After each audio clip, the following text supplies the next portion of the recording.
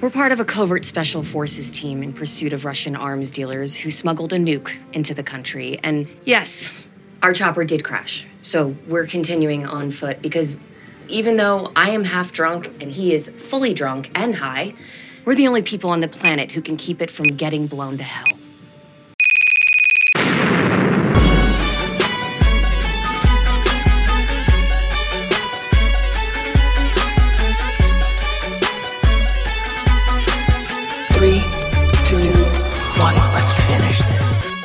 Hi. Hey, Shelley, how you doing? Good, how are you? Doing good. Oh my God, it's Shelley Hennig. What does that mean? Well, I mean, I just did some research. I go, she has no business speaking with me. This is out of my, you're out of my league. Stop. You've I'm been just killing it on the socials. I appreciate that. John, Josh, and Hayden. I've been covering Cobra Kai since day one, and when they announced Obliterate, I was like, I'm game. Yeah. We're lucky to have you, and any friend of theirs is a friend of mine. Well, thank you so much. To kind of just take it back a little bit, I have seen in an interview with you, you mentioned that you auditioned for American Pie, American Reunion, rather. Right, because John and Hayden wrote that, and that was the first movie I thought, maybe try some journalistic writing here, so reviewing. So that's kind of what got me into podcasting. So. Wow. So we both kind of had our start with them in a way. Yeah, a little bit. Circle. Yeah. Yeah, absolutely. How lucky are we? Pretty darn lucky. I mean, you get to play in their sandbox. I'm just here watching and, reviewing well, you're stuff. In the mix now. Yeah, I appreciate that. I want to get to learn a little bit about you, just very little before we get into some of the other things, especially Obliterated. Coming from Louisiana, do you have an accent? I feel like you had it pretty well. That was a little surprise to me. When I get drunk. Yeah. Not only that, so I was born in Texas, and I feel around the right people, the twang comes out a little bit. Is that how you are too? Same? Yes. I'm going to go, I'm going to be there in a couple weeks, and it's guaranteed that my accent will come back in full swing. All right. Is there any delicacies from that region that isn't available or that should be available in more places? King cake. What is that? So it's basically like a donut cake. It's in the shape of a donut, but it's big. And it's really just a massive cinnamon roll, but it's a Mardi Gras cake. So there's this, I think the backstory with the plastic baby that's hidden somewhere in the cake, and whoever bites into it and doesn't choke and die, they have to buy the next king cake. So it's exciting. You want to get the baby, and then you realize, oh, I'm the one that has to provide the next cake. But it has just icing on it. I don't know. You can get it filled with Bavarian cream or jelly or whatever. That's my favorite. I love Tony Chachere's, which might be available. I mean, not everywhere, but that's a seasoning that we basically put on everything, including mac and cheese. We eat off the land, and we have a lot of crawfish. Yes. But I can't think of anything that's only there. Yeah. I mean, my mom, what's interesting is we celebrate Christmas, and my mom will make a gumbo. Okay. What goes in the gumbo? Anything specific that needs to be in there for you? The first thing that came to mind was okra. That is I love okra, love fried okra, dip it in ketchup. I love sauteed okra. That's a big piece of it. And she does sausage and seafood in it. It's a melting pot. Yeah. We have a place here in Portland, Oregon called Montage, which is Creole food. And I often get gator jambalaya. I do like gator. Gator's pretty good. I've had alligator cheesecake before. What? At a place called Jacquimo's. I'm not sure it's still around, but it's sweet and salty. So it's more like an appetizer to me and less of a dessert. That was phenomenal. I love going to Jazz Fest. I've been going every year for the last decade, and you can get all of the New Orleans delicacies in one spot. It's pretty great. You'll have to come. I will have to. The last time I was down there, it wasn't for anything. Hurricane Katrina. So yeah. My unit was called down to go help with the efforts down there. So wow, thank you. Yeah. I didn't get a chance to try out anything. There was nothing open, as you'd imagine. Oh, there was nothing available. Yeah. Crazy times. So there's a few posts on your gram, like Brittany bitch. I think it's captions. What is that about? I know you guys are both from Louisiana. Yeah, it's an old post. I don't There's know, a few of maybe I was those. Yeah. just feeling in my element. So it was like a compliment to Brittany, but me pretending like I had her essence at the time. Yeah. But yeah, we're Nothing more both than from that. Louisiana. So, I one thing I relate to her on is like I call it like the gas station look, just really easygoing, like maybe barefoot. Like that's what it's like where we're from, and that's acceptable. And I love that background of being from there. So it makes styling for events a bit difficult for me because I tend to forget certain details. Like I'm yet to do my nails in this press tour. It's just very laid back, Yeah. depending on where you are. But yeah, that's my upbringing, and I'm proud of that. When you get those done, are you going to be like just showing them off in all the videos? Just I don't know. I'm going to do them myself, so there's really nothing to show off. I just thought that might have been like an inside joke because Haggerty has that line like "I'm pretty bitch," like when he's Oh, passed out on the I in the see. I desert. see. I No, thought there you was can't yeah even compare me and C. Thomas Howell. There's no comparison. That guy is yeah iconic. He's a legend. We don't even belong in the same sentence. How lucky was I to work with that maniac? yeah, he's pretty crazy. To kind of transition away from that, you've done quite a bit, and from soaps and what you're doing now, even like Unfriended, right? Like we'll get into a little bit of that, but the filming of that is so unique. Is there anything like I know you've played piano and dance? Is directing like in your future at all? Have you considered that?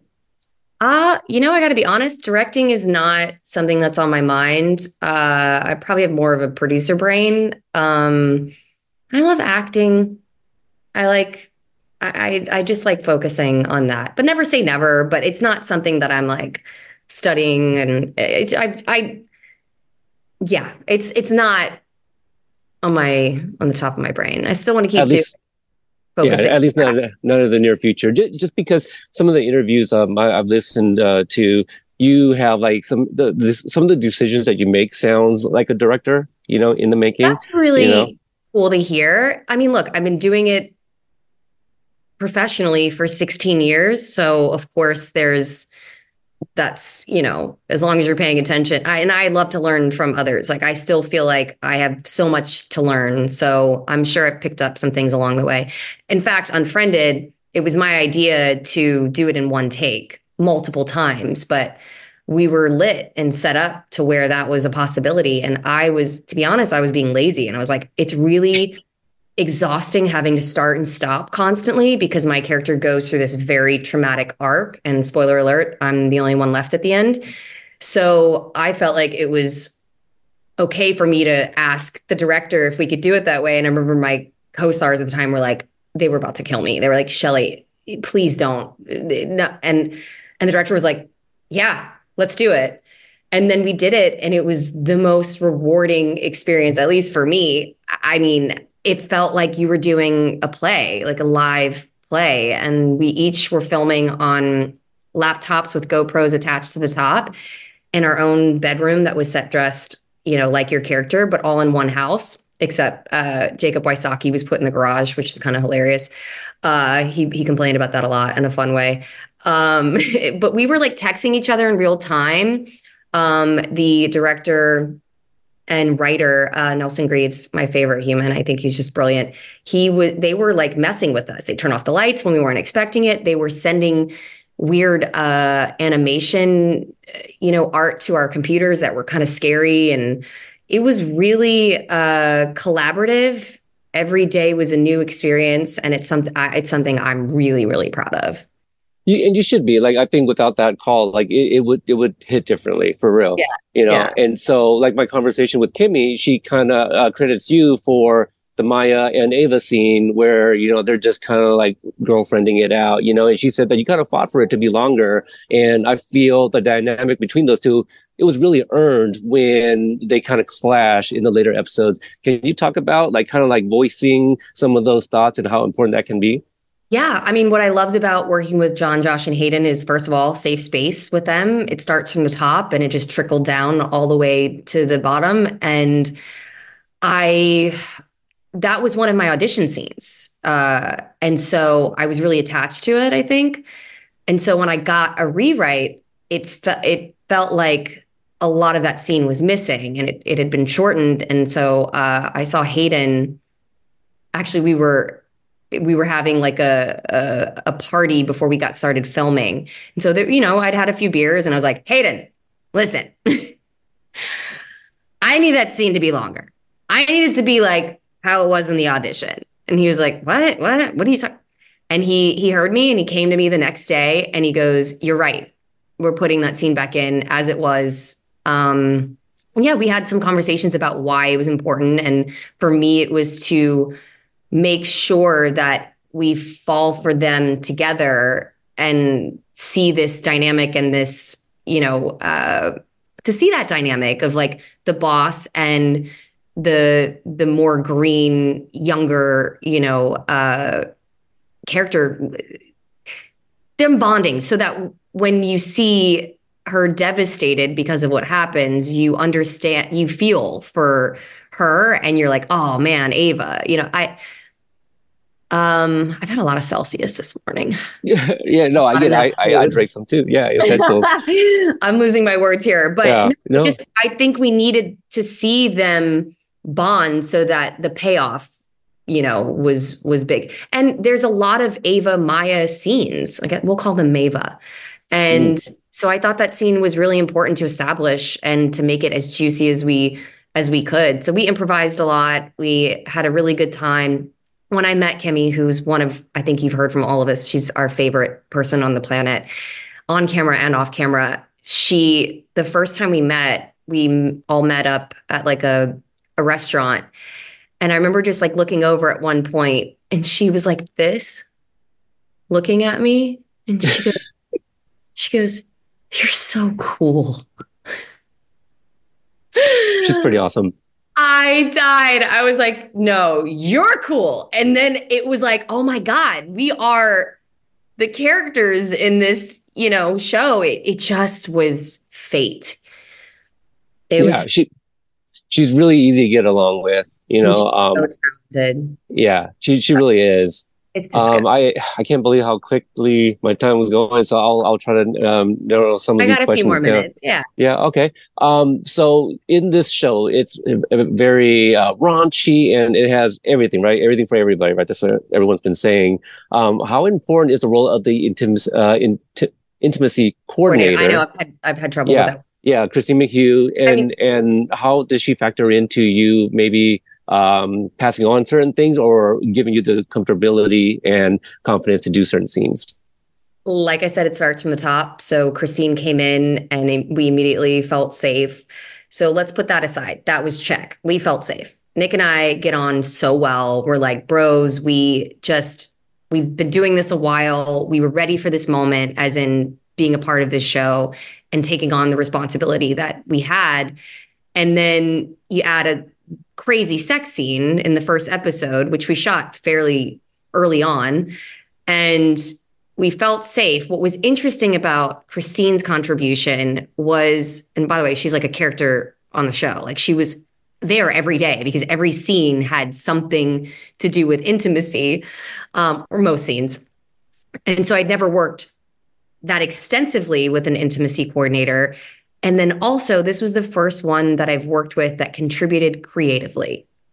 And I'm not going to really go into more details about that because that would take this to that's a more Howard Stern interview. Um, and I really appreciated it. And it was a bizarre conversation, one I will never forget.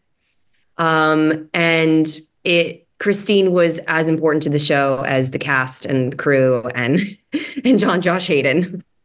Yeah.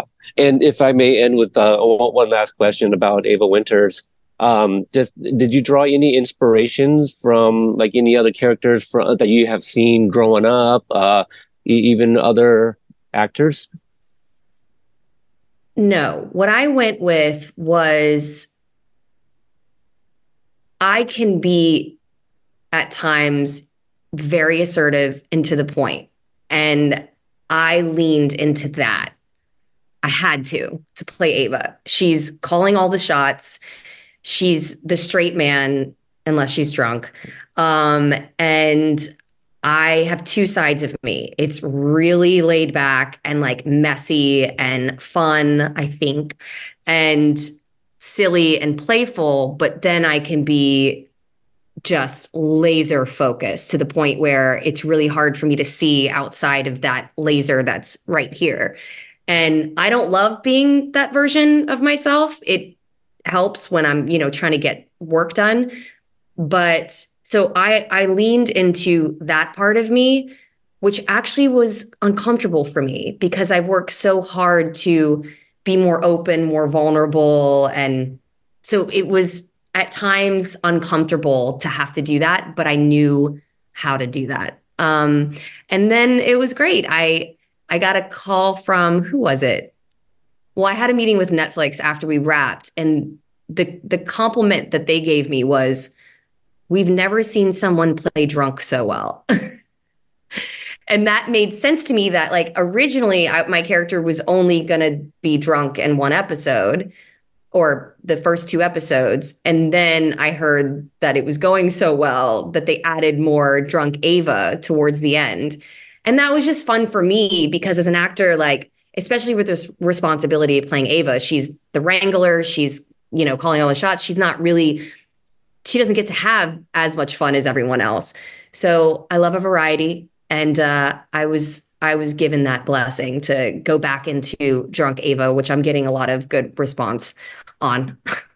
She's hilarious. Your commitment to the comedy on paper or physicality, it all. I just love when the vulture is about to crash and you get that, the shot and you're screaming. Yeah, it's super hilarious. We didn't even get into talking about like Frank's contribution to like making you comfortable and all the things that you had to wear for your scenes. But well, do you want to end with that? Because he is a very important piece if to you're this. willing, if you're willing to give it to me, let's. Frank was a dream to work with. He is so cool, so hot. Yes. Frank serving looks. He is serving looks. Just constantly serving. I mean, that last outfit I get to wear in the red dress, even Eugene in that like green suit. The turtleneck, yeah. Oh my God. Yes. Yes, so good. I mean, so many. Nick's outfit, I loved the boots specifically. Allison looked amazing the whole time. Paola, so her, and everybody looked amazing. What was tricky about Ava was John, Josh, Hayden. They're not women, obviously, and they wrote a line in the pilot where I take off my dress, and then McKnight says, "Wow, you're going commando in more ways than one," meaning I don't have on underwear. Well, as we know, the show takes place in basically 24 hours. So we established in the first episode that Ava is in a short black dress. There's no time to change. She's going to be doing stunts, and she doesn't have underwear on. Remove the bra at one point. Remove the bra as well. So Frank and I came up with a plan, and that was Spanx.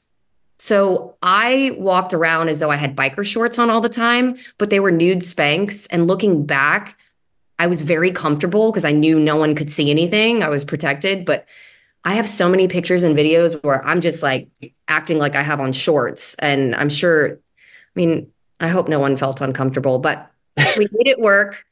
But it got tricky with like camera, and angles because the audience knows she's not wearing underwear, so you can't show this. Like, we'll stop there. But we figured it out. There was the bra thing. I was also concerned because you don't see her put the bra back on, and as a woman, like you don't want to finish the series not wearing a bra. It's just personally, I didn't feel comfortable with that. So we came up with a bra that had nipples, previous to Kim Kardashian and Skims coming out with that. But we didn't patent it, so it's on us. But yeah, we did that.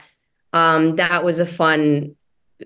I'd never worked with a costume designer on a bra that needed nipples. So this show just has all of it on camera and off camera, and it was a freaking blast. And I'm just so glad I got to meet you. I've heard so much about you. Thank you for pushing the show on Instagram. We love you. And I hope Oh, I was stop. as fun as everyone else. Yeah, yeah, totally fun. You gave me more than enough. Thank you so much, and I hope Good. Amanda doesn't like blacklist me or something like that. So, Never. either way, No. yes, enjoy the rest of your day and have fun on all the presses. Can't wait to see these interviews. All right. We'll talk season 2. All right, sounds good. All right, bye. Thank Thank you so you. much. Bye All right, bye bye. bye. All right. For me, if Instagram is your thing, I do run a few different accounts. Companion Network is one, and also Obliterated Companion. You can find me there or on X/Twitter at Obliterated Pod. So, yeah, thank you guys for checking out this episode. Hopefully, you guys subscribe, check out the YouTube channel, and we will catch you guys next time. I'm good, yeah, I'm feeling alright, baby. I'ma have the best fucking night of my life, and wherever it takes me, I'm down for the ride, baby. Don't you know I'm good, yeah, I'm feeling alright.